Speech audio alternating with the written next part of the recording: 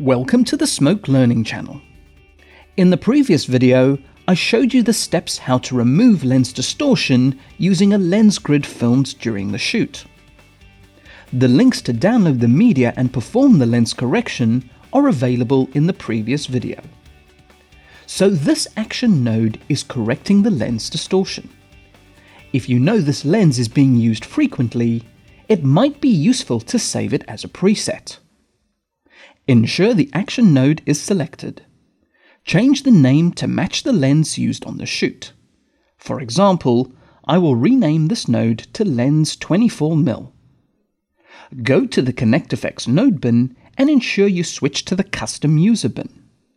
This will ensure that this preset will be available in every project with this user profile. Now drag the action node into the user bin. You will see a new node created with the name of the action node.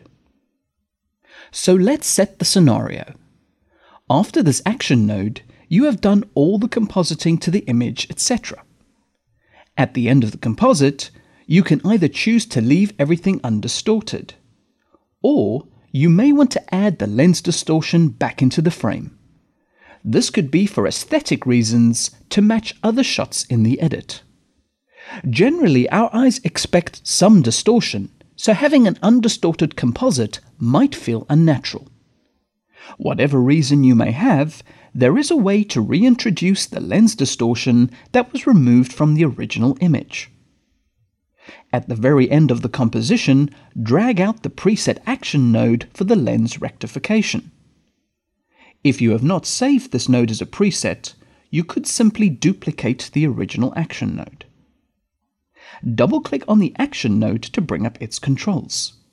Switch to the Media menu.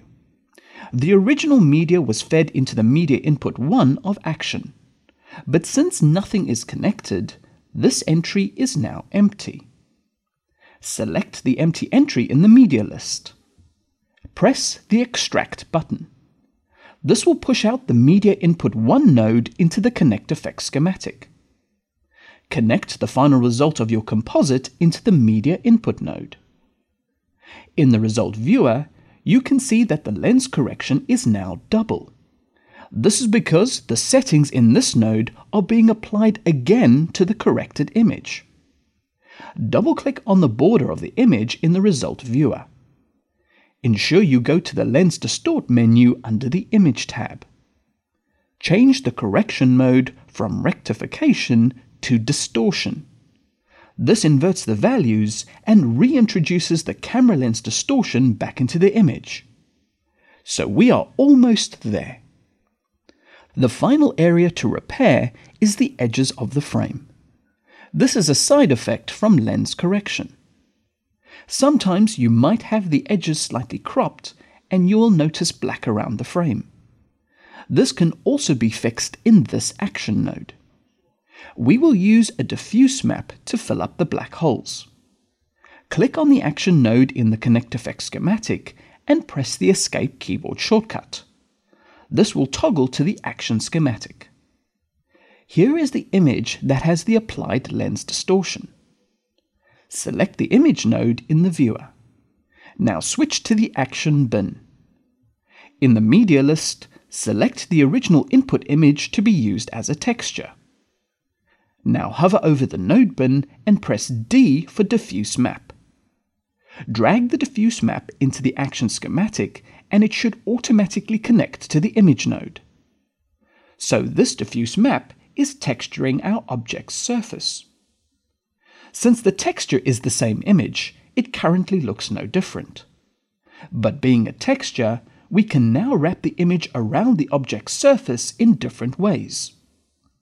Double-click on the diffuse map node and change the menu to texture. Set the repeat mode to mirror repeat. In most cases, this will fill the edges and it will save you from having to resize the frame. Press the home icon to return to the ConnectFX default view. Let me illustrate what has happened over the two videos. Selecting the original image source node shows an image with lens distortion.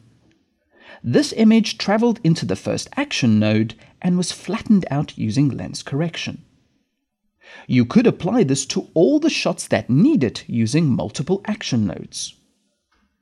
Your composite then takes place for whatever you want to do. At the very end, when everything is combined together, the result is fed into another action node. This node is set to lens distortion to reintroduce the camera lens characteristics back into the image. Clicking between the original image source node and the final action node, the distortions should match up. So here are some suggestions to help make this work for you. Ensure someone takes note of the lenses used on set, as it will make life a lot easier in VFX when performing these corrections. Remember to create an action node for each lens that is corrected. And finally, save them as presets in the custom user bin. You can then drag out the lens corrections when needed to match the camera lenses used on the shoot. Thank you for watching, and please subscribe to the Smoke Learning channel for future videos.